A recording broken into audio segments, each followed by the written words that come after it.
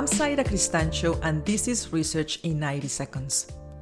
I have been a scientist for over 10 years at the Center for Education, Research and Innovation.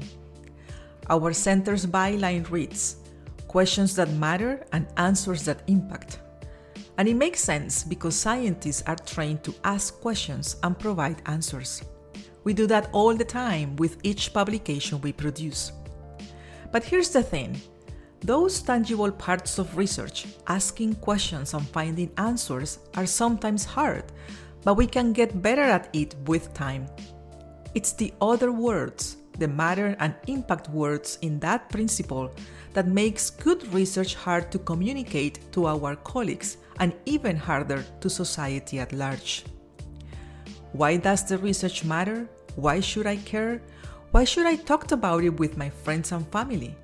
Those are the issues we sometimes cannot help people with as much as we wish in our publications.